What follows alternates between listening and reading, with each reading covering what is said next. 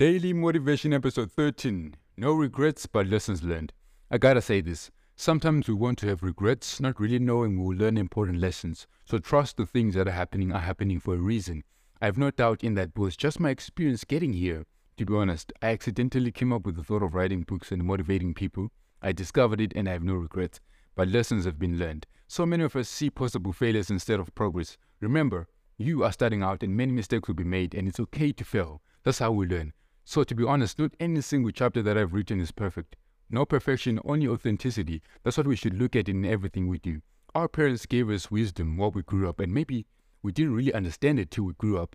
And we might have not have appreciated it as much, but when you realize and reminisce, you remember the moments and appreciate them. So don't pressure yourself. Allow space to adapt, grow, nurture yourself. This year, heal and redirect your vision and pursue intentional things and get as many lessons learned.